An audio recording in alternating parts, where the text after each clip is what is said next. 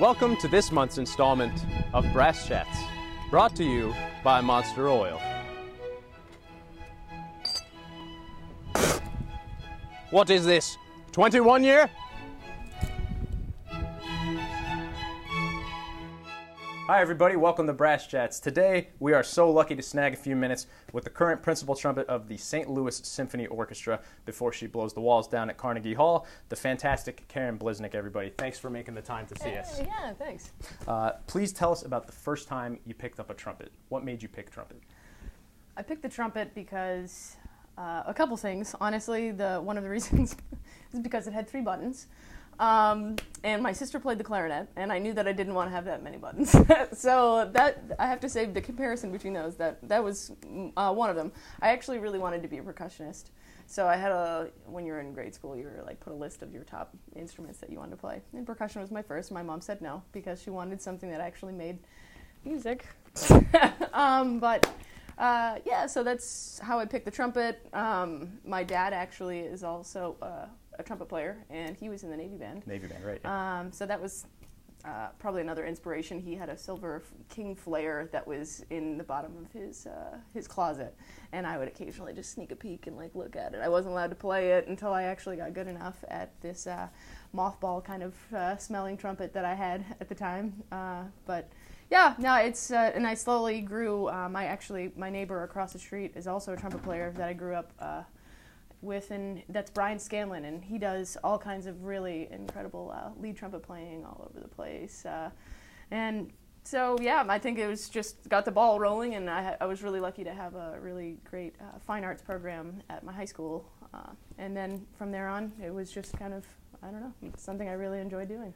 When did you know that trumpet's your job? This is what I want to do with my life. It took a while, honestly. We were chatting earlier, and I was saying that I started as trumpet, and I was interested also in computer science, and started taking some classes there and realized I wasn't really that great at computer science, and slowly started getting better at the trumpet. Maybe around my junior year, I finally saved up a whole bunch of money and bought a Blackburn C trumpet, and that was my first professional model C trumpet. Before that, my dad just went to a random store, well, actually Rayburn Music, and just went and he rented a random Yamaha student C trumpet, and I had that until my junior year, and I learned how to play C trumpet until I finally felt like I could pick out what I wanted. And from there on, I'm like, well, I dropped a lot of money on this. This has got to be really serious now. So from, I would say, probably my junior year on, I started thinking that I might really be interested. So, who was the most influential person in your early development? You said your dad was in the Navy band. Was he an influence? Was it somebody else? Was it recordings? Yeah, he had a lot of influence on me because we would play duets after dinner. My mom would be washing the dishes, and that would be the way to get out of that chore if I would practice trumpet with Dad. Nice. So that's how that started. But I also had the band director of my high school music program, Vincent Mergrina. He is really, really well known in the South Shore of Boston. South Shore of Boston. South Shore. Yeah. And he has done a lot of great things with the districts and the All-States and everything going on down there, and was great with getting me into playing in the musical pits and playing in the jazz band and playing in the wind ensemble and playing solos in front of the marching band and all kinds of stuff like that. I think really got it going. It was very inspirational, and I don't think I ever thought twice as to, oh, I have to do this as a profession. It was just really enjoyable at the time. So after doing all of those different things, and you talked about Broadway musicals, even marching band that might lead you to drum corps or something like that. How does orchestral music in particular feed your musical hunger? What draws you to that particularly? I think the structure of it was useful, and also knowing that there was I don't even know how to say this the nicest way. It felt like it was one of the easiest things to actually have find a profession in it, something that was stable, something that was going to keep you in one place where you could actually start a life instead of, for example, being on the road touring with a group or something like that. That wasn't as interesting to me. I guess thinking back, I don't really know why. But when I started at Boston University, I think a part of me wanted to be a soloist because Terry Everson is fabulous soloist. I mean, just fabulous. I feel like he took his music and put it inside me. It was great, really, really wonderful to hear him play all his recitals, and really sparked that interest. And then as I was trying to figure out what I could actually do and if I thought that that was something that I could do, I don't know. I mean, when you're younger, you're, I think, a little bit humble, and you're like, well, I think, you know, I'm going to leave that solo stuff for Terry because he's out of this world. And I went to study at Northwestern, and they essentially, from the get-go, just started getting me learning all of the excerpts and figuring out, you know, how it goes, really. You know, the how it goes of all of it is what Barbara Butler says all the time. Right. And that was super interesting because I was kind of a blank slate in a lot of ways. It's not that I didn't know the excerpts or anything, but it really started getting me going into it. Luckily, I got to study with Tom Rolfs in the Boston Symphony my senior year, in addition to Terry Everson. And that was cool. He started just giving me basically a symphony a week, and we'd sit in the Boston Symphony Hall basement with like the boilers as loud you could barely hear what he's saying. I recorded the lessons, and most of the time you can't even hear what he's saying because it's so loud down there. We know. Yep. And just running through a lot of symphonies and kind of just telling me, hey, this is how it goes. Do you have your recorder on? Yeah, playing it. It's like, play it like that.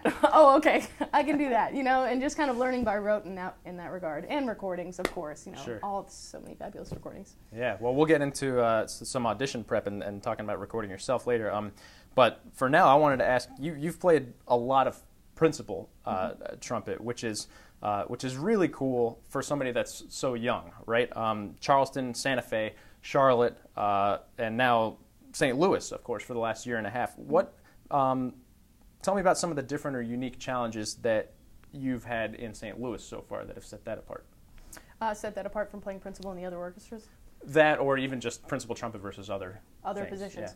Yeah, I guess so. Having come from Atlanta Symphony, where I was the associate, learning that position was interesting for me in a lot of ways because Tom Hooten was playing principal trumpet. I feel like I'm a name dropper right now, but I don't really mean to be that way. That's why we got you, not for Karen Bliznick, but for all the people that she knows.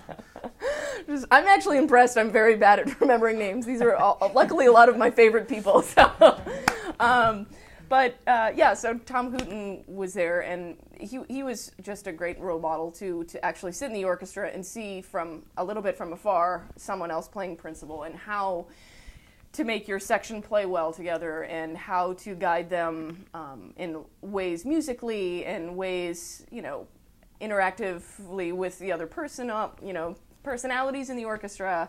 And I think, you know, just even making assignments, a lot of that stuff as you make your way up become more difficult because you have more people in your section. You have, I mean, you always have respect for the people in your section, but, you know, people have different lives as you progress in the profession.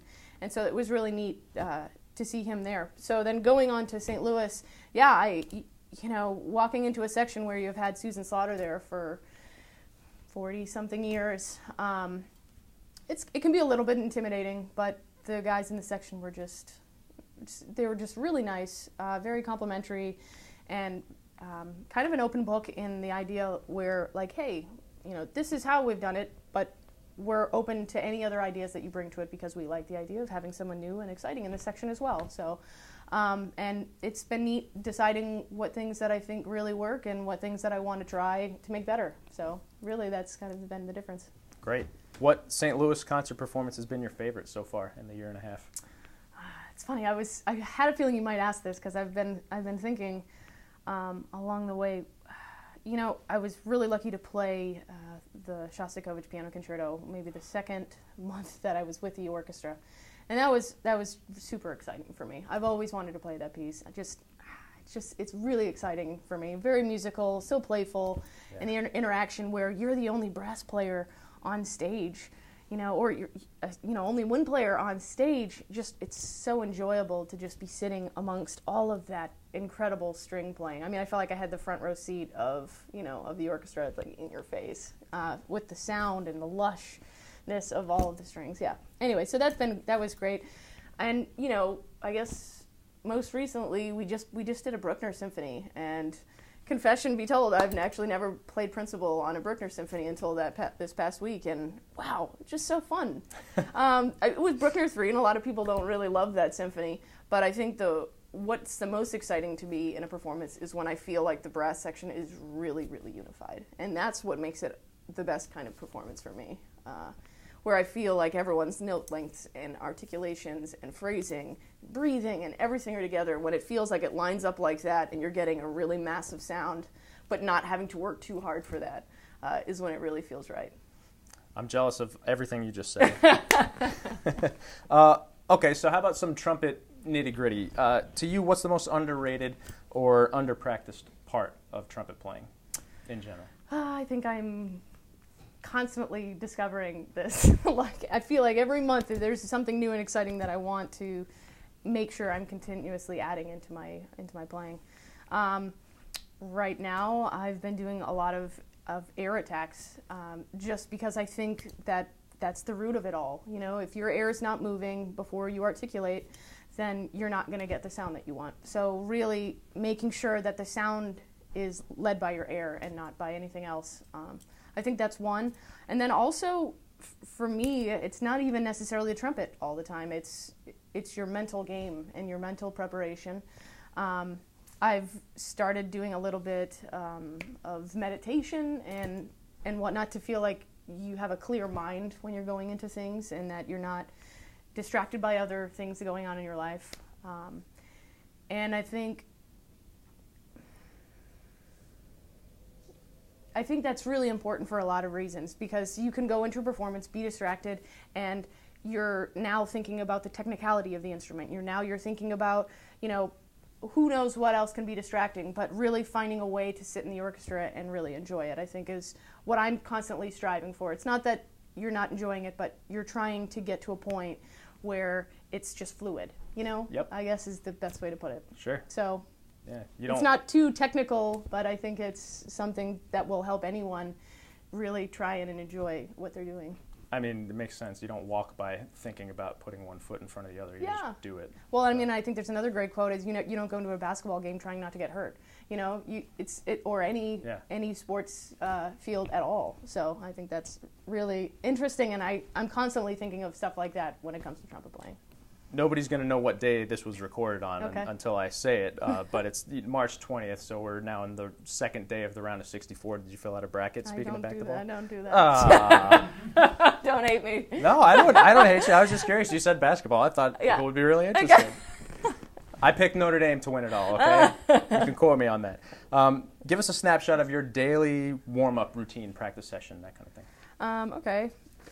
So, for example, this morning, it starts with some mouthpiece buzzing and making sure that I'm getting a nice solid sound on the mouthpiece, and I'll have a drone on in the background, and I go from B flat to B flat, just one octave, and kind of play through some scales and making sure that feels fluid and also within the articulation as well, getting a nice zoo to something that's really air-driven for an articulation.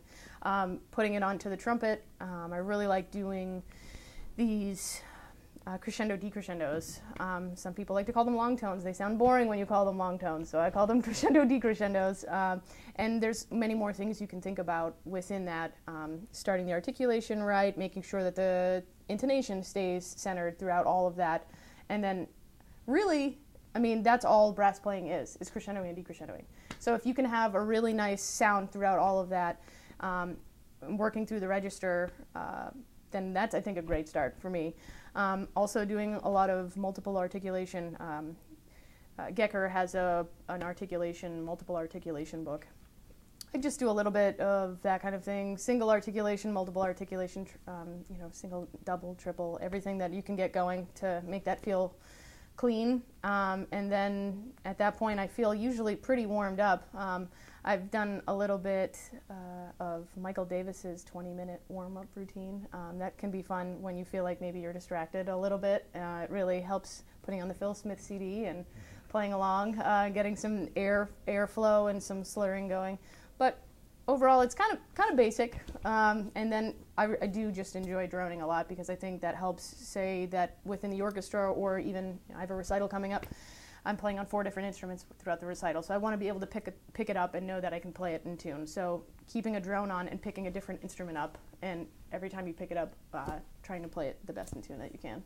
Women today comprise fewer than 5% of the CEOs of Fortune 500 companies, and by our math, the trumpet world is even less than that, like by a lot. What challenges have you faced as a female in this environment? I think there's a list of things that people might bring to the table in that regard when talking about, I don't know, I guess it's essentially sexism in some ways, I guess, or you could... I was trying to ask the question with, kind of avoiding that word, but I guess kind of the real... question is, has that ever been a problem for you? Have you ever experienced something like that? Well, I guess I should lead with saying that I feel really lucky that the St. Louis Symphony, I think, is very well acquainted with having women in the orchestra. So going into a position there has never been, I've never had an issue. As far as I know in my career, I've felt really lucky that a lot of other women have paved the way in that regard.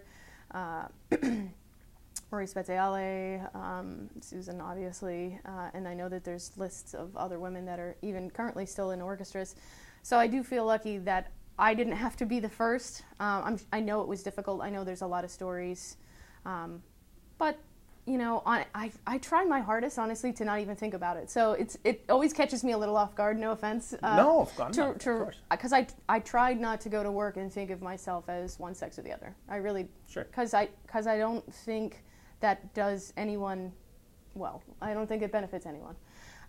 So really, I think throughout most of my career, I do have like a small part of my brain where, some people might suggest, oh yeah, your life might be a little bit more difficult because that's not necessarily a woman's field.